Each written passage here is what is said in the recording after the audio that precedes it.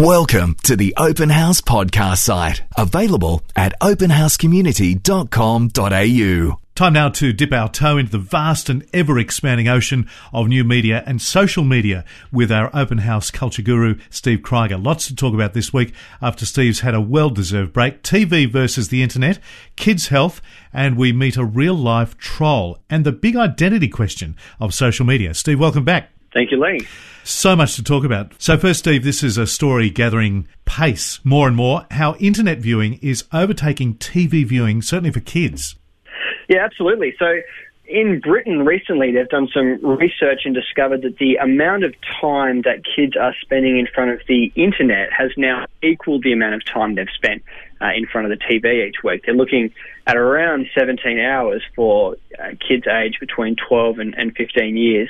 And this is in part because they've got so many different devices now that they can access the internet on. So they've got their smartphones, they've got their tablet devices, your iPads, that kind of thing, and they've got their computers. So all those devices added up means a lot of time on the internet each week. And it's also more and more meaning kids are multitasking at so many levels. Adults are doing the same as well. We are watching TV while we send a text message or look at Facebook or play on our iPads. We've got lots of different devices that we're using, but we're never even just using one device at a time. We're kind of chopping and changing between each. And you've got your computer open and your phone open and your iPad and you've got music playing. We're being bombarded with messages and information all the time. Steve, one of the interesting dynamics in this is that kids are viewing TV as a passive thing. Yeah, that's right. So, I mean, TV is something that we've always just kind of switched on and watched. Yes. You know, the idiot box. You know, you just kind of plonk yourself down on the couch and then switch your brain off for a couple of hours and then kind of re-engage later on. Whereas the internet is a device that promotes interaction. You know, you're liking things, you're updating things, you're creating content. Yes. And so TV, which is, you know, what we've all grown up with until this point, was not a media that you could interact with. And now it's changing the way that kids today view media and interact with media. Yes, and TV will never be the same again. Mind you, this comes at a cost. There's some research in Canada linking this growing amount of time in front of screens, often in kids' bedrooms, linking it all with insomnia and obesity. Yeah, this was interesting. They said the link is strong that have an hour of additional sleep each night decreases the odds of obesity by up to 30%. Wow. Which is just staggering, isn't it? To think that just an extra hour is so important for reducing the chances of obesity. But the challenge here is that there is because kids have so many devices, the opportunities to be distracted in their bedroom are just so high. They did some research. Kids in year 5, half have a TV, DVD player or games console in their bedroom. 20% have a computer and 17% have a mobile phone. 5%, and I'm sure this number is growing, have all 3 devices in their room. Yes. And more than half of them, and this wouldn't come as a surprise, report using these devices after they're in bed and meant to be asleep, which is no doubt contributing to the fact that they're not getting as much sleep as they should be, which in turn we see there are some links to obesity. So it's interesting, you know, to see what kind of distractions there are in the world that kids are growing up in. There was a talk at church recently, some parents just sharing tips on parenting, and one of their big things was just to keep all devices out of the bedroom and make it a safe place, a place that kids can relax free from all these distractions. So that they're not, as we're seeing here, they're able to get some sleep, but they're also not having to multitask. They've got a safe place to be, free from all the distractions that they face every other hour of the day. They need it. Okay, so now let's go to internet trolls. There was such a lot of coverage of this in recent times. And now we meet a real live troll. Yeah, this lady got a little bit of coverage recently. She was in the Sydney Morning Herald in an article, but she was also on the SBS insight program where they met up with a whole bunch of trolls and asked them, why do you do this, and what are your moral standards, and how do they allow you to engage in this kind of behaviour? This woman is 20-something-year-old woman from Chicago. I think she's probably got a white-collar job, but her hobby is to jump on the internet and basically search for victims, look for people that she can get a reaction from. They usually on pretty bland kind of topics, but she tries to rile people up and offend them and annoy them and get a response from them. When challenged on why she does it, she says, well, people need to learn how to take criticism. And it's a strange hobby, really, to just trawl the internet looking for people to annoy. I would have thought there's better things for people to do, but she's not alone. There are lots of people who enjoy this kind of activity. She actually describes it as an art. Do you think there's anything in what she says about that? Oh, look, I think that's rubbish, to be honest. It's interesting, without being too controversial, that a lot of things that might be inappropriate in other aspects of life, suddenly when you badge them with the title art, are meant to be far more acceptable. Yeah. There were those terrible photographs of children that were taken a few years ago and up in an art gallery in Sydney. And then in any other context would be regarded as completely inappropriate and the police would be called. But as soon as you put them in the context of an art gallery, it's meant to be okay. And I think, in that context, and in this situation here with trolling, annoying people and deliberately seeking to provoke people, particularly when the line in terms of bullying and abuse is so fine, it's not art, it's just inappropriate behaviour. And it gets quite serious, especially when we've seen numbers of occasions when it comes to mocking those who've died and mocking their grieving relatives. Yeah, we see this more and more. People will set up an RIP page for someone who's died. It's really a tribute page for their friends and family to get on and share their reflections on a life well lived.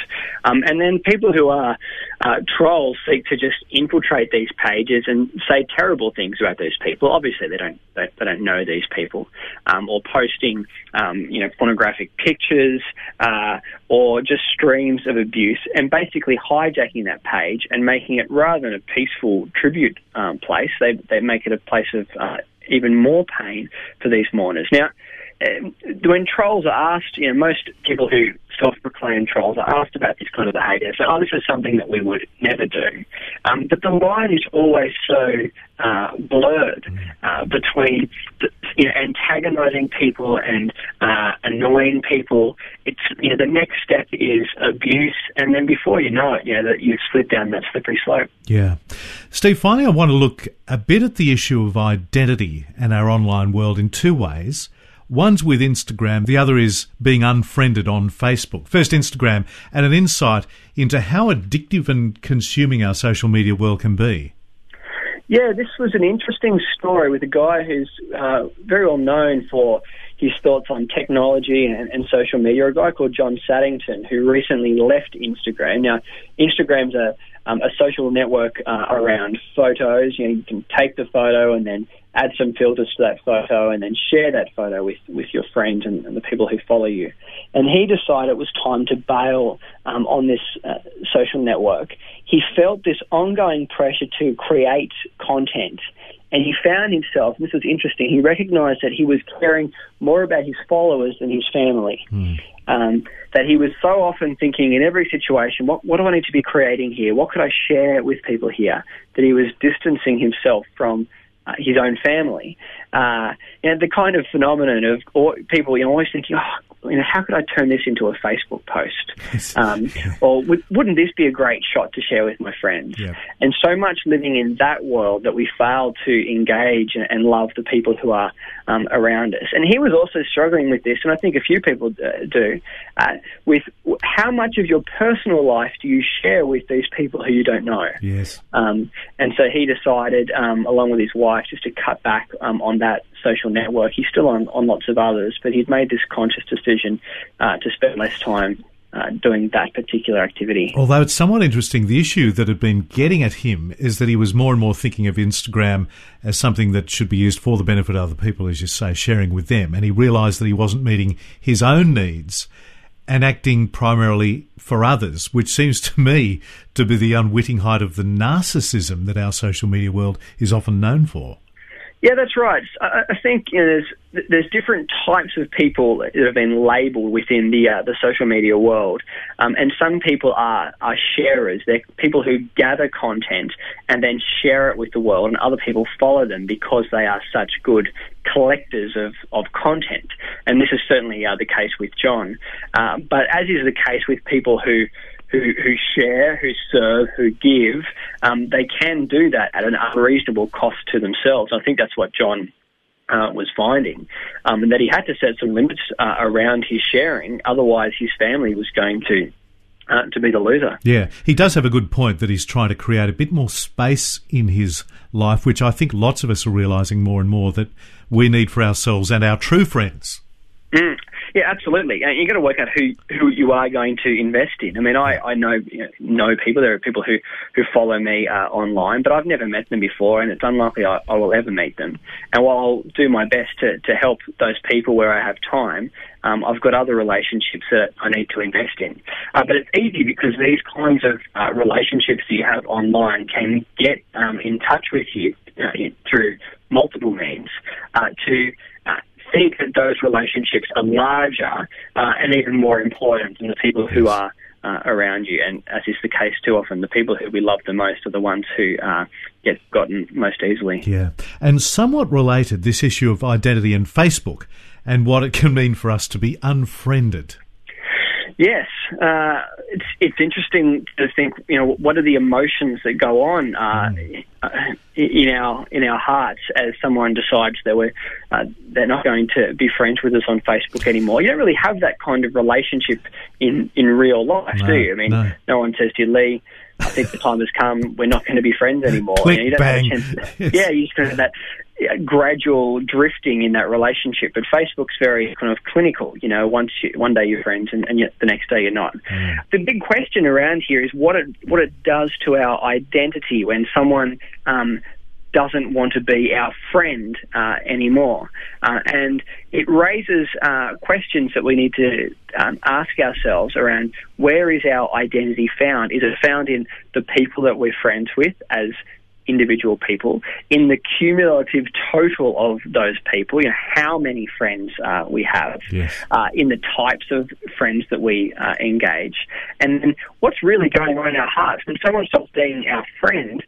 Why is that an issue for us? What really is happening? Why are we impacted so heavily by those kinds of things, particularly when the people who are unfriending us generally aren't our closest friends? That's right. So what's it found, this study, about the reasons people do unfriend their friends on Facebook? So there are a couple of reasons that were discovered. One is that we don't want to be judged by the friends that we keep. So if there are people who are our friends who others might look down on, we might get rid of them. So people who might impact on our image. We want to unfriend people who are excessive posters or updaters, people who are always uploading photos of their baby. We want to get rid of those people. We only want a moderate amount of content. The other reason that it gave is that we want to avoid, I thought this was an interesting one, we want to avoid being influenced by others.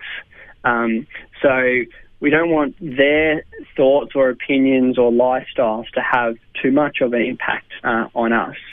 I think there's a good thought that goes on here. I think that Facebook can be have a huge impact on our levels of contentment as it continues to update us with what everyone's doing in their lives. And that as we look at those updates, there may be some people that we see who actually cause us to be quite discontent with our own lot, with the life that we are living. And so it may be wise to either unfriend that person or to stop that person's content from appearing in our Facebook stream. Very interesting dynamics in the human condition and how they intersect with our online and social media world. Steve Kryger, as always, thank you so much for your insights. Thanks, Lee. We hope you enjoyed this Open House podcast, thanks to Christian Super and Real World Technology Solutions. To hear more from Open House, visit openhousecommunity.com.au.